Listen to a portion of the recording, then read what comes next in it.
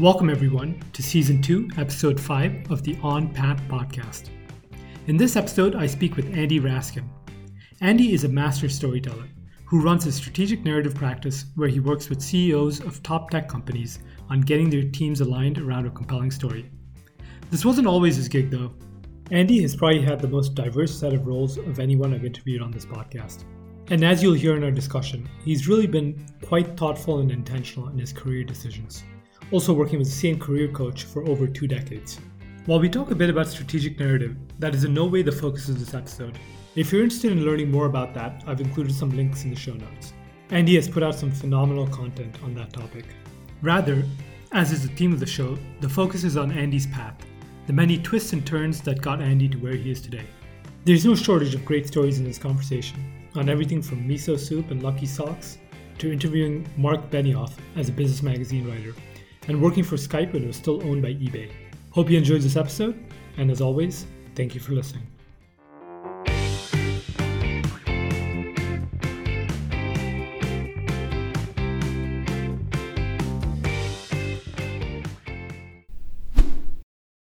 Hi, Andy. Welcome to the On Path podcast. Thank you so much for joining. Yeah, great to be here, Vijay. So I've listened to many of your interviews and I've learned a ton about strategic narrative, but typically your personal story is just relegated to a quick intro question. That's not going to be the case today. And I'm really excited to talk to you about the path that brought you to where you are today. Okay, great. Well, if we can make sense of it in however long we have for this podcast, that's better than I've been able to do in my whole life. So let's. This path is not for the faint-hearted. Yeah, but before we get into it, I want to start by asking you about one of your new projects, Chill Beefs. These are essentially 5-minute episodes of people complaining set to music, and I've listened to all of them and had a good laugh. What inspired you to start this project? You know, this is purely something I'm doing for fun. So basically, I think because of the pandemic, partly, I just lost touch with people, family members, friends. It's probably true for some of these people even before the pandemic, but I just started to really feel it. And so I've listened to these kind of pioneering radio producers over the years. This guy named Joe Frank. It's just really incredible. He would do these like hour-long episodes, kind of rambling monologues mixed with improvisation, other stuff, set to this kind of weird music. And I thought, maybe I'll just do calls. I'll call people. It'll be like an excuse to like get back in touch. So I just call people and record their calls.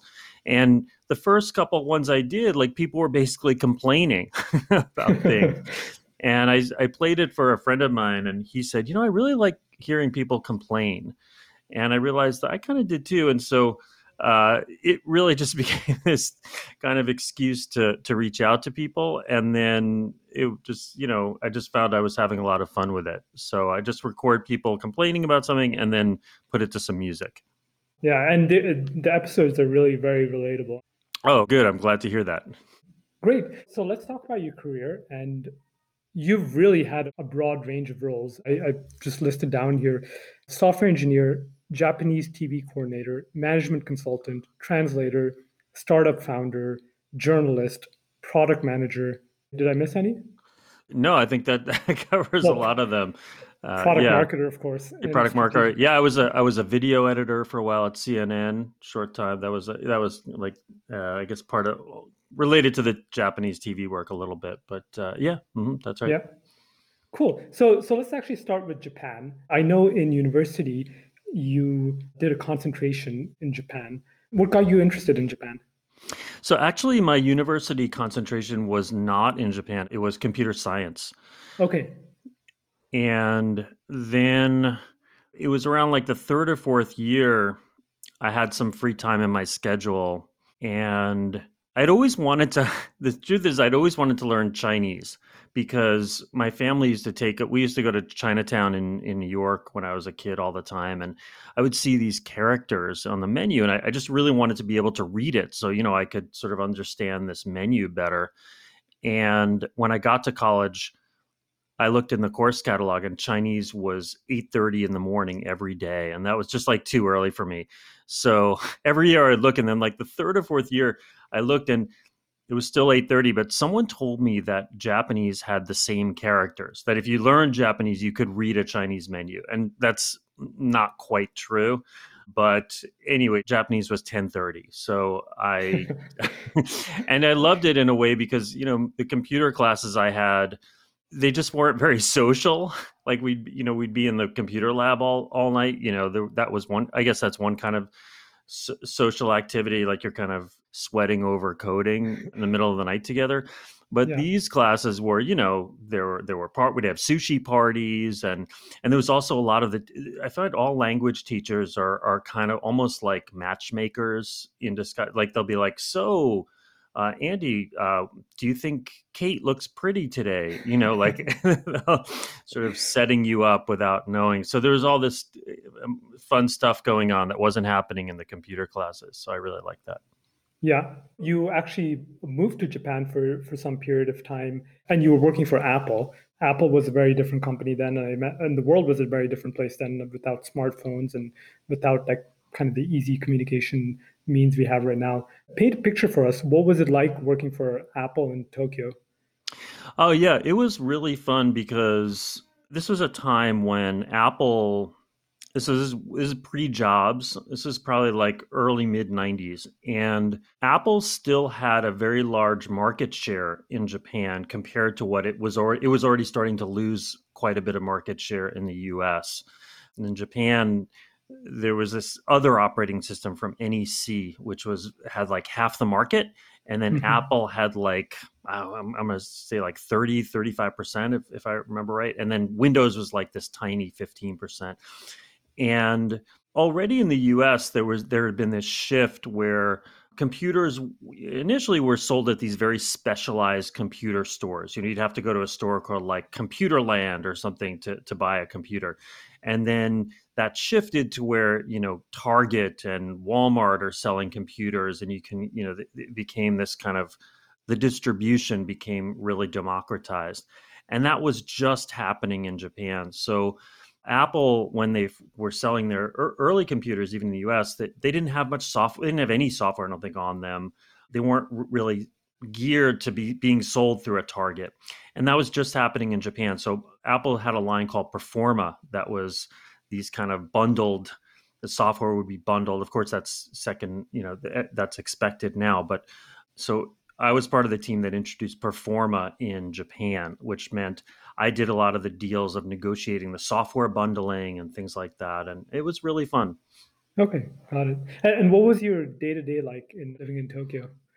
Well, I had lived there as a student. So after I graduated from college, because I really loved the classes I took, I was in Japan for a summer as part. I was in an orchestra, and we happened to visit Japan as part of a tour. And so I just really got into it. And then I went back as a student to really study Japanese there. So by that point, by the time I worked at Apple, by the way, was a summer internship that I did while I was getting an MBA. And I already spoke Japanese, so that was part of my role there. And I just the thing I love about Japan is food. So my colleagues and I had a bunch of colleagues who are also really into great food, and so we would just go out every night and have these just incredible meals. I love that. One of the things that happened, I remember, because our product was kind of disrupting the traditional distribution system. So Canon owned almost all of Apple's distribution. They had some kind of like exclusive relationship for distribution in Japan. And this Performa thing was now going to be sold through regular discount stores, and not just, but like regular general merchandise stores. And Canon was very upset about it. And one of my colleagues, who was kind of the person responsible for the Canon relationship, supposedly he would go around with a wig and a disguise, literally for fear of his life. Yeah. Wow. Well, on the topic of Japanese food, I've heard you describe miso soup as your go-to food. Could you tell us a bit more about that? Oh yeah, so for a long time it was oatmeal, and then last year I took a foraging class up in Sonoma. So this was during COVID, but so they had fewer people and with distance and everything. But basically, you go out on this beach in Sonoma and you forage kelp. And so I got some and then came home with it and dried it out. And I was like, okay, what am I going to do with this cup? Well, that's the basic ingredient in dashi, which is the kind of base broth of almost all Japanese cooking. And so I just made some, and that's also the basis of miso soup. So I got some miso, made some miso soup, and I just found like it had this just really um, gave me this really warm, energetic feeling in the morning. Like just really like getting up to it. So yeah, I try to. I've been made it a habit. So whenever I have like a big meeting, especially, I make sure I make that and have a cup of miso soup, and it just makes me feel like ready. Nice. Yeah. Yeah. I like the idea of a go-to food. Yeah. I believe you have go-to socks as well. Socks and underwear. Yes. Yeah. So yeah, I have like a bunch of different socks that I feel are lucky socks. Yeah. And I know this is weird, but this is one style of underwear that I bought a bunch of once in a while, and I somehow came to associate it with like if I have a big meeting or something I really like that I gotta wear this pair. So or that not the, this I have a few pairs of them. So luckily it's not just one pair that I have to keep wearing over and over again. Yeah. Yeah. But yeah, I think like it's. I think a lot of people have some kind of superstitious thing that makes no sense rationally, but gets you kind of pumped and feeling good. So I like to do that. Yeah. Yeah. Puts you in the right mind state. There's just that routine. So a few years later, maybe about 7, 8 years later, you were at Time Magazine. Could you tell us a bit about that role? Yeah, I had already been writing for a few years. So by this point, I had founded a startup, and part of I was writing in Inc. magazine, like a diary of our startup. Every month or so, I'd write some article about what we were doing. We got a bridge loan. That would be an article, or we hired somebody. What we had to go through and things like that. And I really loved it. And when I left that company, I started to just do it for fun. And I never really thought about it as being career. But then this editor from Time Inc. contacted me and said he liked my stuff, and he was becoming editor in chief of a Time Inc. magazine called Business 2.0, and he invited me to be on the staff. And that was not something I really thought of myself as a writer. But I met him, I really liked him, and he knew about my Japan background. He had some adventures in Japan, and so he was like, "Oh, I'll send you to do stories there. I think there's like great business stories there." And that is something he did. I wound up going to Japan and writing a lot of fun stories there. And he also he promoted me to an editor after a couple of years, and just taught me a lot about like how to structure the story. I learned his name was Josh Quittner, and I just learned a tremendous amount from Josh. I believe you also did some interviews at your time there. Are there any that stand out? Yeah, well, one of the first assignments I had was to go interview the founder of this tiny startup called Salesforce.com. And this was, you could call Mark Benioff's PR company, and they'd get you in to see him like a few days later. And I went in to see him, and it was just striking because he's pitching me not on the traditional, we have this great product and here's why it's so good, and here's the problems it solves for people, and here's why it's better than the other. He starts pitching me with this other thing. He says, "Hey, software is over. Now we're in the age of the cloud." And this, I didn't realize at the time, was really like the first strategic narrative that I would be coming into contact with. And what was interesting about it was, of course, it was tailor made for a journalist. He's not pitching me a claim, a brag about our stuff. He's pitching me news. Like he's pitching me a change in the world, which is, that what does a journalist want to write about and make sense of, right, for people. But I think there's that journalist inside all of us that even in the sales context, that's what's working. So anyway, yeah, that interview became something I look back on a lot. Of course, my take on Salesforce at the time was that it would never get very big, and it would just be like small companies, because I thought I knew like there were all these consulting firms and stuff that their whole job was like making software like this, connect to other software in the enterprise. And it was like, this web thing's never going to connect. Why I was wrong turned out to be APIs, Mm. essentially, or computer to computer connections that and platforms that eventually I wound up working at a company called Mashery that was all about that. But my first draft of that article was very pessimistic. And thank God for my editor. His name was Todd Lappin. Todd was more bullish on Salesforce and took out a lot of my skepticism. So even if you go look at that article, it doesn't look as embarrassing as it would have been if it just had been my first draft. Yeah, yeah. Wow. Yeah, I feel it's such a reference Salesforce in terms of the strategic narrative they paint. Yeah, absolutely. And yeah, and Mark Benioff, he's evolved that narrative. It's gotten bigger and bigger and bigger, but it still is around, what's the change in the world? Like what's happening in the world? And that's that every year at Dreamforce, he's basically saying that. Yeah. And so after Time Inc., then your next role was at Skype. How did that move come about? I was at a dinner party and there was a senior executive at Skype in very high level exec in engineering. And he told me that this thing was happening that was secret at the time, not secret now, but eBay owned Skype at this time. So this is like 2009. And they were being sued by the founders of Skype, who somehow maintained copyright ownership of some kernel of the Skype code. So how they made this deal, I don't know, but this was supposedly, this is what I've heard. And somehow they found out from people they knew at Skype that Skype had messed with that code, and therefore they had grounds to sue. I mean, I think they were using it to gain leverage to sort of get more value back in the company.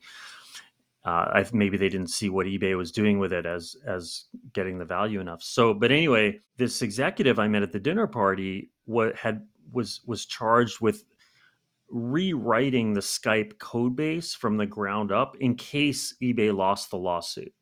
Oh, So wow. in case eBay was unable to use the Skype code because of this copyright infringement, I mean, I think eBay thought they would win it, but this was like a just in case. So there was this clean room, basically, they call it clean room, where there's a kind of barrier set up with the outside to prove legally that there's no influence from the old code or people who knew the old code to write the new one.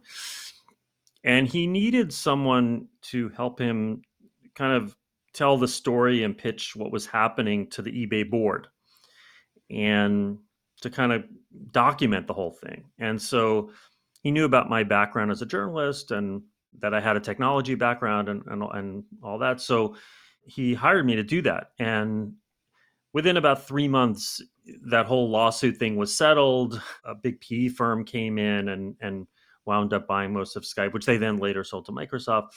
But as a result of being there, I was offered a job as a product manager in the API program, and that was the beginning of my time at Skype. Yeah. Yeah, I remember there was a time when people would say, I'll Skype you, and Skype was the video calling app. Just to help us understand the right context, what stage was Skype at then?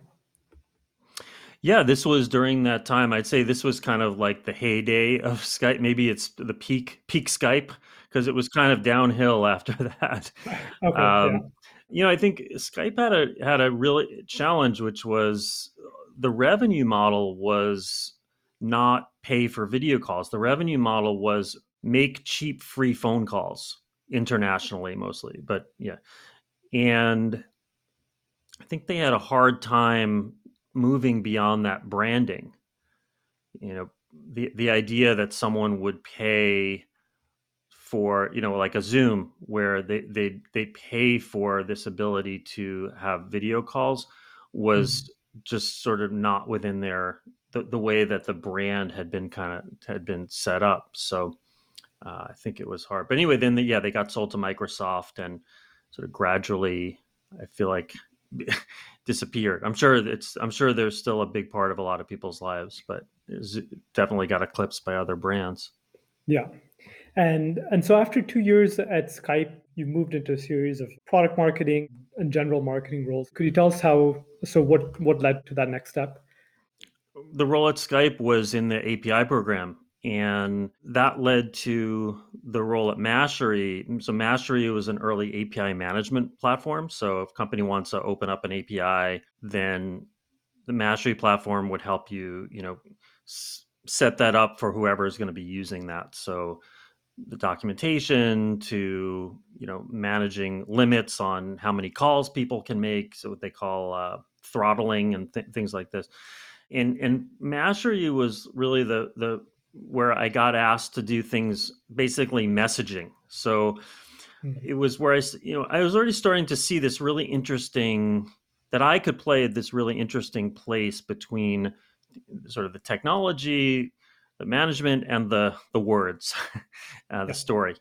And this was, Mastery. I was responsible for what we said in our sales decks, what content we were putting out, all kinds of things like this. And Mastery was acquired by Intel. Shortly after that, the CEO of Mastery said to me, "Hey, there's this founder I know, and he needs help basically telling the story. And could you help him?" And this was something I had thought about for a long time. Like, even when I pitched my startup back in the day, like I really realized, wow, how important this story thing is. And the way that I saw it talked about in the kind of traditional text, so like the traditional positioning text, like Crossing the Chasm, or there's a book called Positioning. Those things, I always found like they didn't quite work for me. And so I was looking, I always thought about maybe doing some kind of consulting on this, but I always thought, well, who has money? What CEO is going to budget a line item for, storytelling, like for the story of the company? Yeah. And here was the CEO of Mastery who had, saying, "Hey, there's the CEO," and the CEO he was talking about was Justin Yoshimura, who was the CEO of a company called 500 Friends. 500 Friends had already they were a YC company. They had already raised $13 million. So this was not a person just with a business plan. And here's a person who's saying he needs help with the stories. This is really interesting. So I wound up joining Justin as a interim VP of marketing. I didn't yet have any confidence to say, okay, I'll just help you with that. And I think it was a good move because I learned a lot there. I did lots of different marketing roles, but at the end of it, I said to Justin, like, so that company was acquired too. And when it was acquired, I said, well, so what was it worth it? What you paid me and stuff? He said, yeah, it was. He was a very, very honest guy. Like, he would have told me. And so I said, why? Could you sum it up? And he's like, you got our story straight. And I was like, well, if I had told you that ahead of time, like, I'll just charge you for getting the story straight, would you have paid me? And he's like, yeah, I think I would have. And I said, I don't believe you. And so he sent a message to the YC founders list where he talked about, what I had done and our work together. And that led to a few people reaching out to me to say, hey, CEOs, to say, hey, I want help with this. And I was happily proved wrong that there would be this line item that CEOs would budget for this. Yeah. Yeah. And so that led to, in 2013, your decision to become a free agent. So you've said your success has proven your wife right and proven you wrong. What was that initial hesitation? Well, my wife has a career of her own. So she's a consultant to philanthropists on their giving. And for years, I had talked with her about this kind of fantasy I had, that I would not be in a company and I would just be working with CEOs on the story. And she was like, you should do that. You're really good at that. You should, listen to all these CEOs. They're like, everyone you work with tells you this. And I was like, yeah, but, and I did my skeptic was like, I don't think CEOs are going to pay for this. And I didn't, what was really interesting about the experience with Justin was to learn that there was this place. I mean, I knew that when someone's pitching VCs for the first time, starting the company, yeah, you want to have the story right, but there's no money at that stage either.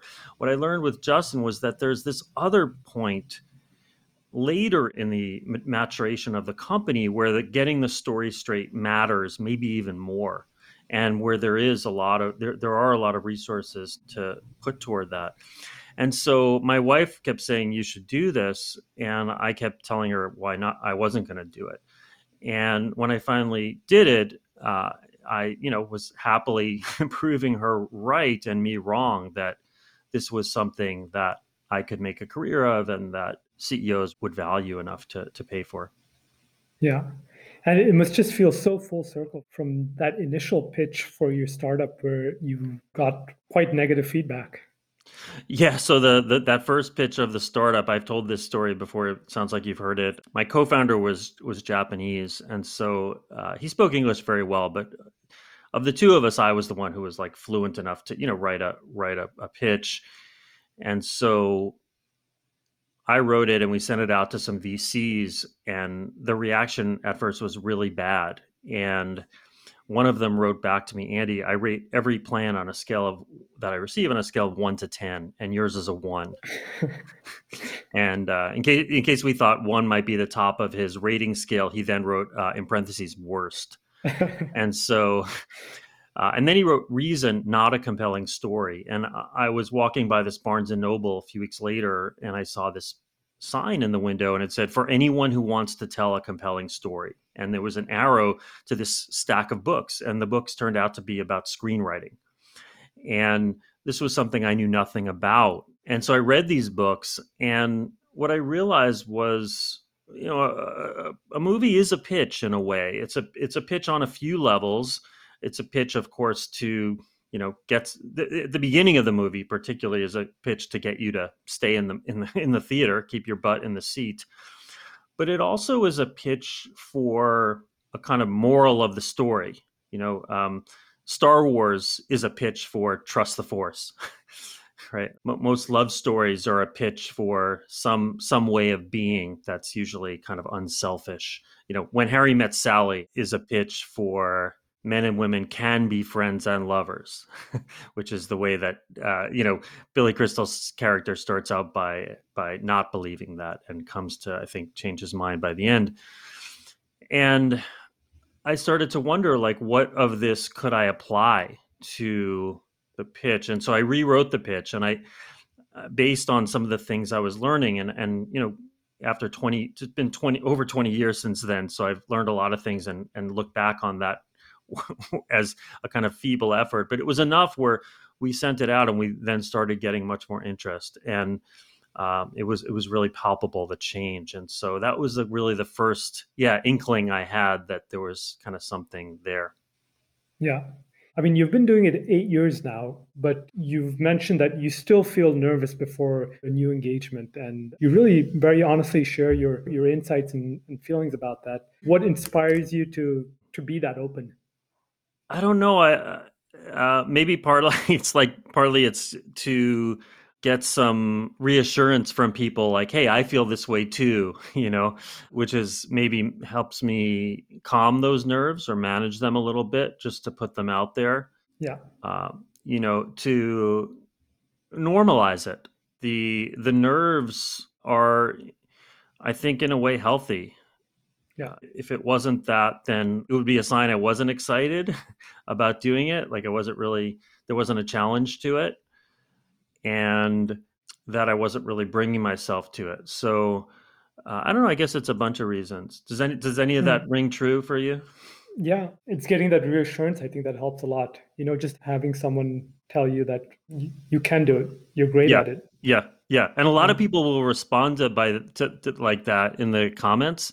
I usually try to tell them, wow, that means a lot to me. I probably don't get to tell everybody who says that, but it really does. Yeah. And well, we talked about the miso soup, the socks, the underwear. Are there any other elements that help you kind of get in that groove? One of the thing is, I complain to my wife that I'll always say, like, wow, this one is going to be really hard. This one is different. It's going to be really hard. And she'll say, Yeah, you said that last time. And then I'll say, no, but this one, no, this one's, I know I said that last time, but this one is different, really different. And she'd say, yeah, you said that last time too.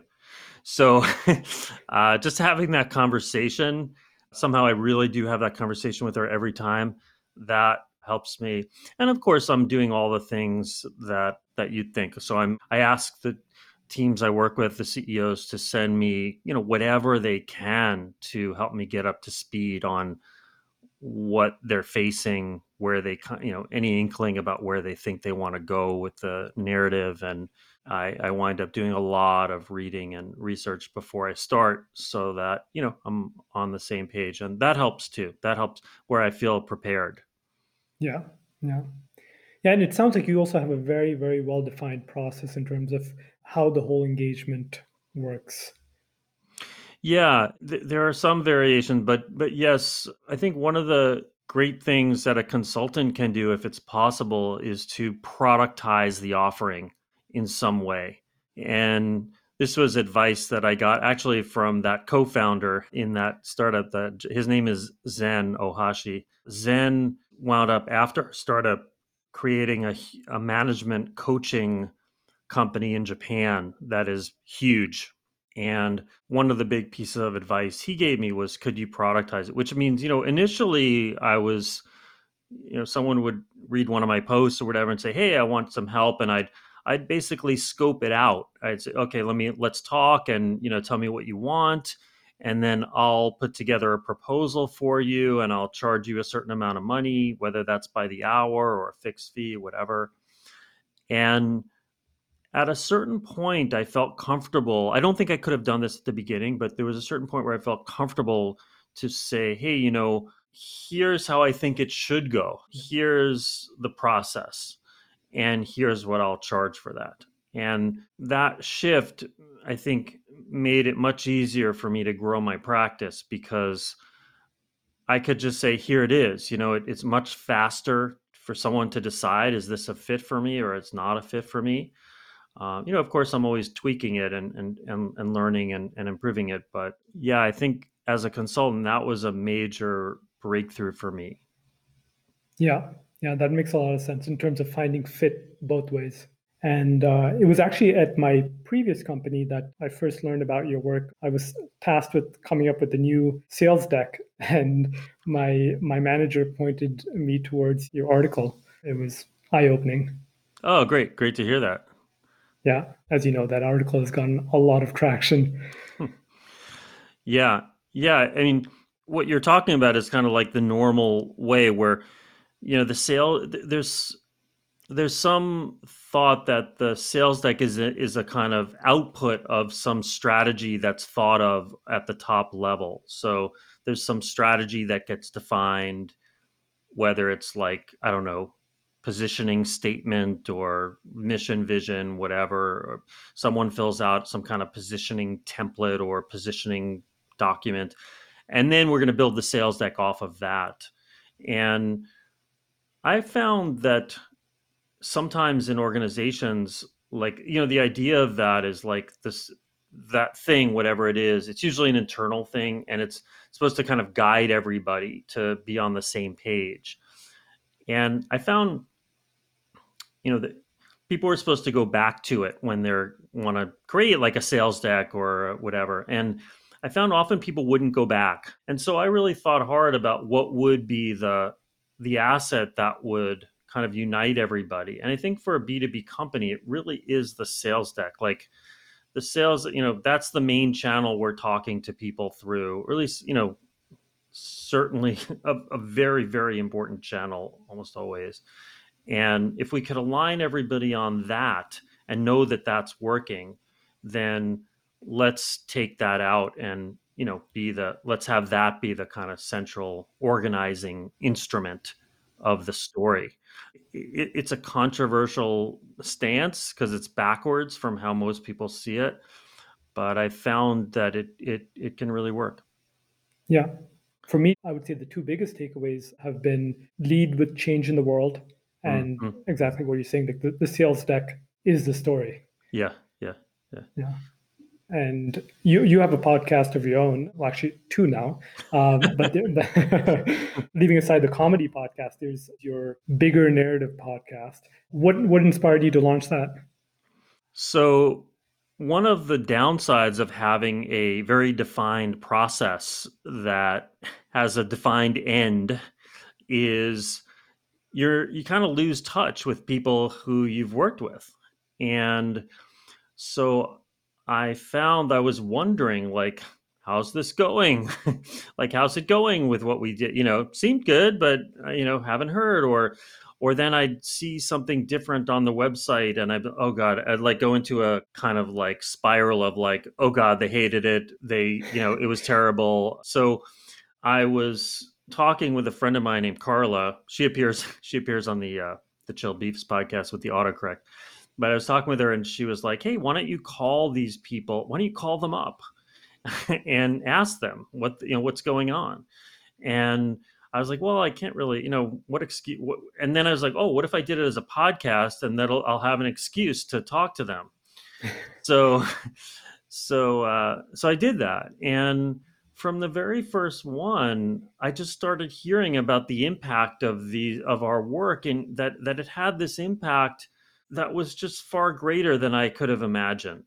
And so so it was a huge relief and gratifying and just interesting. So the initial impulse was just really to get back in touch, like have an excuse to get back in touch with CEOs I worked with. And then I found that a lot of people really seemed to enjoy hearing how these CEOs came up with their narrative, struggled with it. I also included a couple of folks like the CEO of Zuora, Tien Tzuo, who I wrote about in that greatest sales deck post, and had him say, yeah, when we first came up with, we're living in a subscription economy, which is the cornerstone of their narrative, I didn't really love it. And in fact, we dropped it for like a year because, I don't know, it had these connotations of like, I don't know, cheap magazine subscription And so I think it was reassuring for a lot of people to hear that what have become these like sort of classic, successful strategic narratives in the world were not like recognized as that the minute they were birthed. Yeah. Yeah. And I think that's exactly what the podcasting medium is so apt for, right? For really telling that story. Yeah, exactly. To hear the real details behind it. Yes. So I'm kind of seeing a pattern here. You use podcasts to keep in touch with people. Yeah. You found me out. That's true.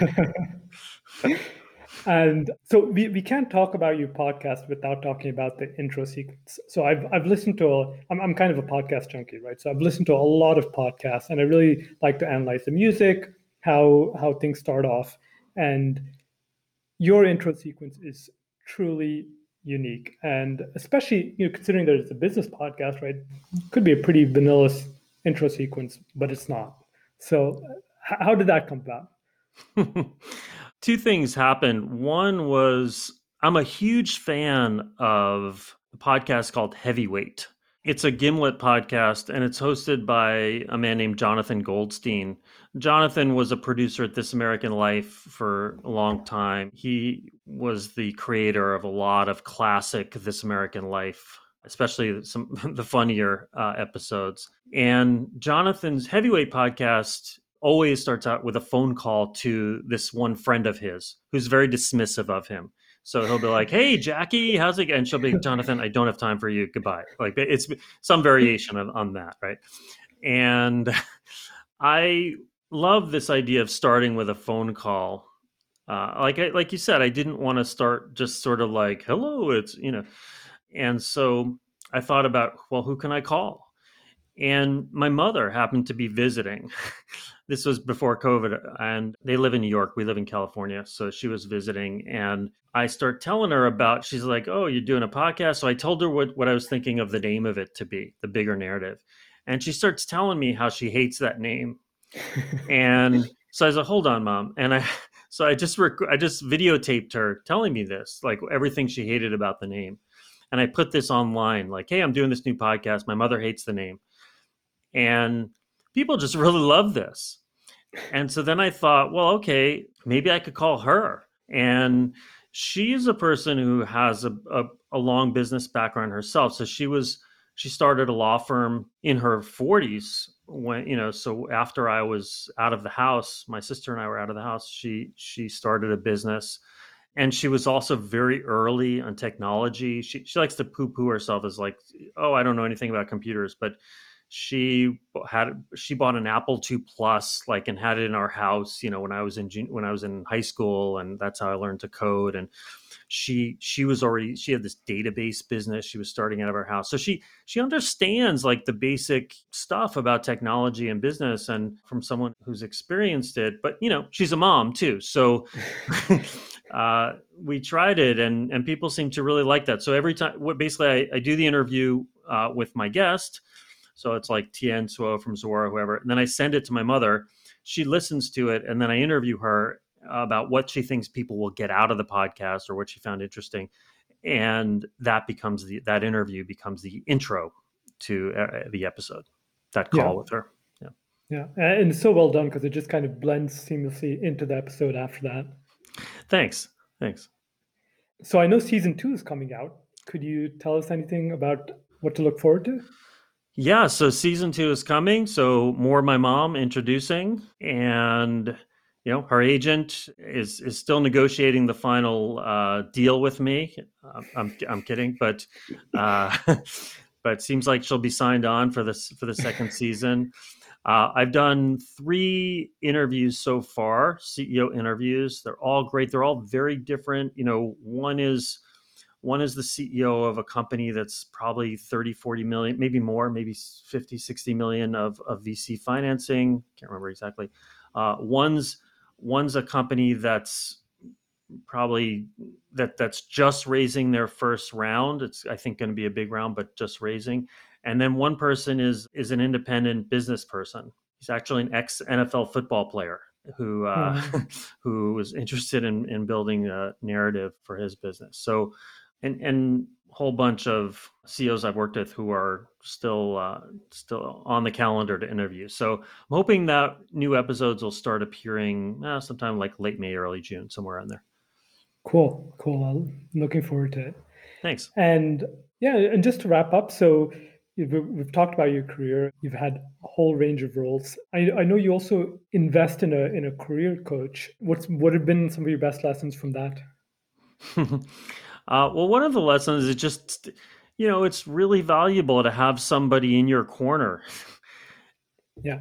who is rooting for you and just wants the best for you. I mean, of course, I have family like that and friends like that, but someone who I can go to talk to, I see her usually around once every few weeks for a couple hours. And especially being in business myself, there's no water cooler for me to complain at, or there's no, I can say some things to my wife, but she has her own work and things to do, and she hears lots of other complaints from me about like family stuff. So there's only, she only has a certain amount of capacity, even though she is really great at helping me deal with stuff. So I think that's really the biggest thing, rather than even any kind of amazing wisdom, although there is some of that too. So for instance, I mentioned, I have this tendency, like when I don't hear from people, to kind of spiral down into like bad narratives about what happened. And she's a real big advocate of, hey, go out and check out the assumption and see what's really going on. And most of the time when I do, there's something else going on that really had nothing to do with me. So checking things out, thanking people, she's bigger than I am on, send them flowers or chocolates. Sometimes that feels a little bit over the top to me, but, and I don't do it a lot, but sometimes it feels right.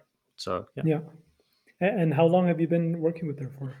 Wow, I've been working with her for over 20 years. So I first went to her right at the time that I left that startup, and becoming a journalist was, part of the work that we did. She said to me, "What do you really want to do next?" And I was like, "Well, I think I want to open a restaurant." because I loved cooking and loved food.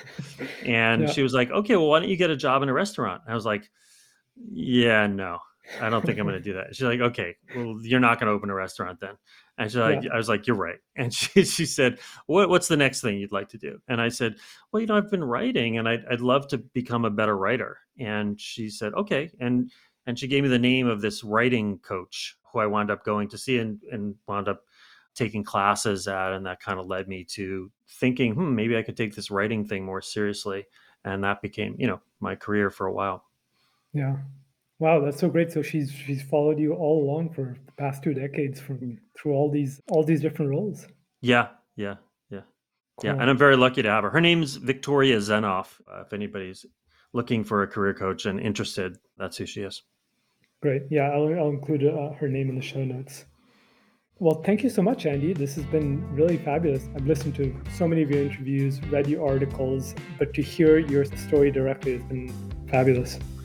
Thank you, Vijay. I'm sorry to make you be the one who has to edit this and sort of make sense of this in a podcast, but thank you for the opportunity.